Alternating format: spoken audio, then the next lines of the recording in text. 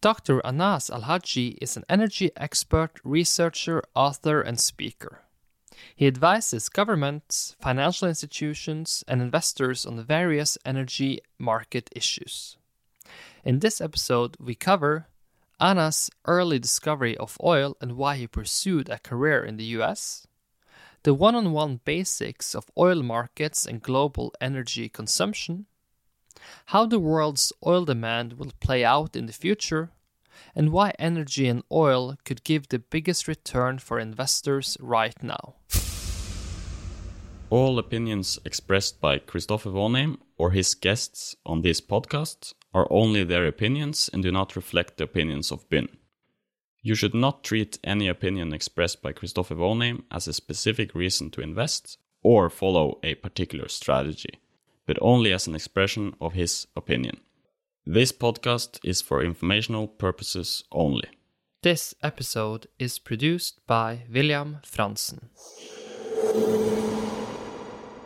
Where do you like to start with people who are sort of interested to learn about oil and gas? What are the fundamental blocks you start with when you want to teach someone about the market dynamics and how this gigantic industry work? Well, generally speaking, common sense prevail all the time. So you need common sense. And aside from common sense, you need economics 101. Economics 101 really is not even a science. It's just common sense. People have been practicing it for thousands of years. So you need that common sense. And common sense basically forces you to think differently from what a lot of people think. So one of the first issues people should realize, especially in places like Scandinavia in general, is that oil and renewable energy in Europe are not substitutes. People think, oh, if I build more renewable energy and more solar and more wind and more hydro, then I don't need the Saudis, I don't need the Arabs, I don't need oil, I don't need OPEC. Well, they are not substitutes in the first place. So this is one of the misconceptions about the relationship between them. And the reason why, because renewable energy is used to generate electricity. Oil in Europe is rarely used to generate electricity. And therefore, even if you double or triple the capacity of renewable energy in Europe, it has no impact on the oil demand, period. So this is one of the misconceptions. And people, they don't need to study it. It's just common sense. Just look at the numbers and you realize that. You don't need someone wearing a tie to tell you that. So that one. The other issue that people do not understand the fact that when it comes to the environment, you to protect the environment, you need to balance environmental security with energy security, with economic security. If you don't have that balance, you will have none, period. So to go extreme on climate change policies, you lose on all of them. And we've already seen some countries in Europe going back to coal, which is a disaster for the environment. We already have seen some countries basically emphasizing fossil fuel, although they don't want to, simply because they couldn't do that balance. They couldn't manage the balance between those three. If you want to go for one of them, especially if you want to focus on the environment alone without energy security, probably you are better off just going to a cave or going to a forest and live there.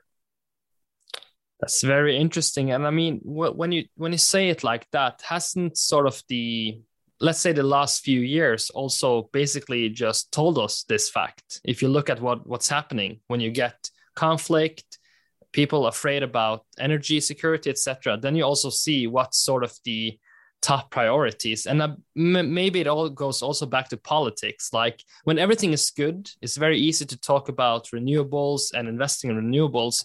But when something bad happens and you need to sort of do something drastically, it's very easy to see the prioritization of the politics, right? I mean, that what you just said proved the point that it's all about common sense, right? So that's how we start things. It's all about common sense, and you're absolutely correct.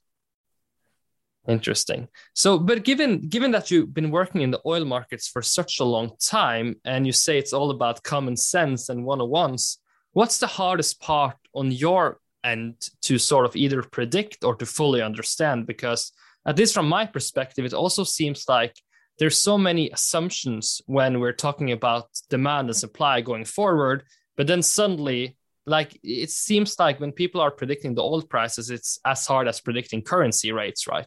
Seems like a very hard puzzle to solve or to master fully. Absolutely. So what we do in this case is we isolate politics and natural events completely from the modeling. So we do our modeling with the known facts and the known trends. And then whatever that is not predictable, such as politics or nature, that comes extra. And that will be plus or minus. So that's where basically how everyone does it. The problem is when people fall in love with a certain trend, that's where the problem is. You have to be completely independent to be able to do a good job on those forecasts, despite all the difficulties, despite the number of variables, despite politics and nature. You still need to be independent. The problem we have historically is people go to extremes.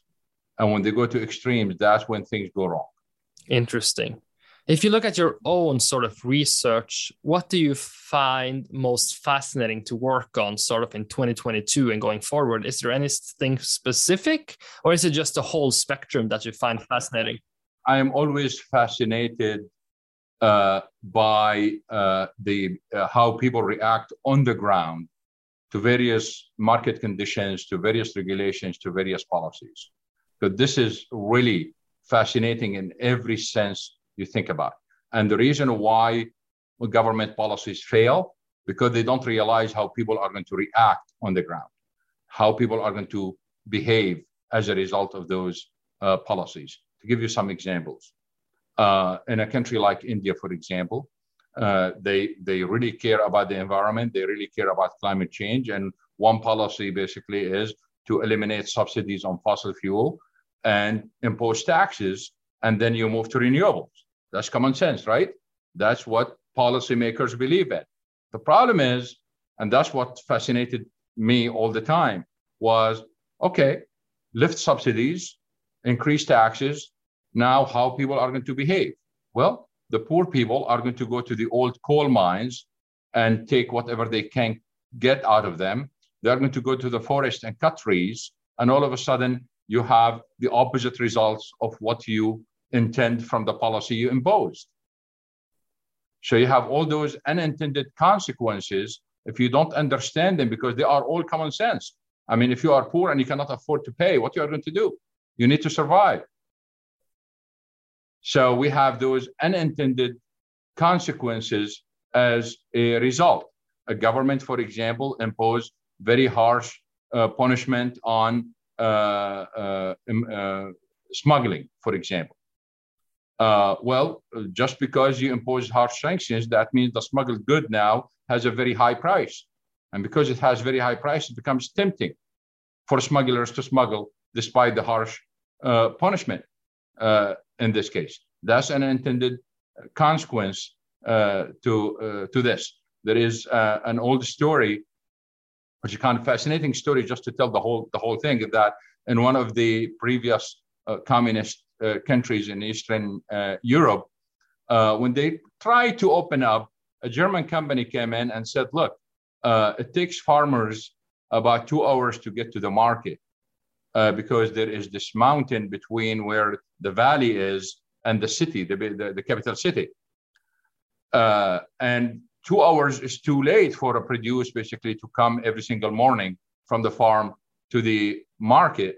So why we don't do this? We are going to build a tunnel through that mountain, and farmers will go through the tunnel.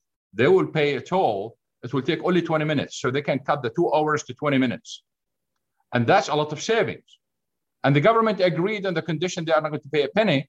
And the German company said that's fine. We'll do the investment. We collect the toll. And 30 years later, we move out and you own the tunnel. So they agreed to it. They opened the tunnel and very few people passed through the tunnel. And the Germans went crazy. So what's going on? So they conducted a market study to find out why the farmers are not using the tunnel.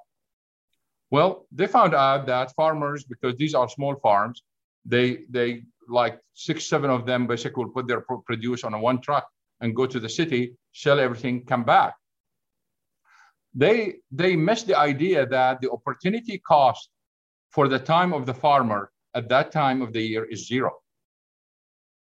So what time they are trying to save for the farmer? All he got to do is just sell his produce, and he has nothing to do for the rest of the day. So you are preventing him from having fun with his friends for 2 hours and 2 hours, 4 hours of fun. He is losing.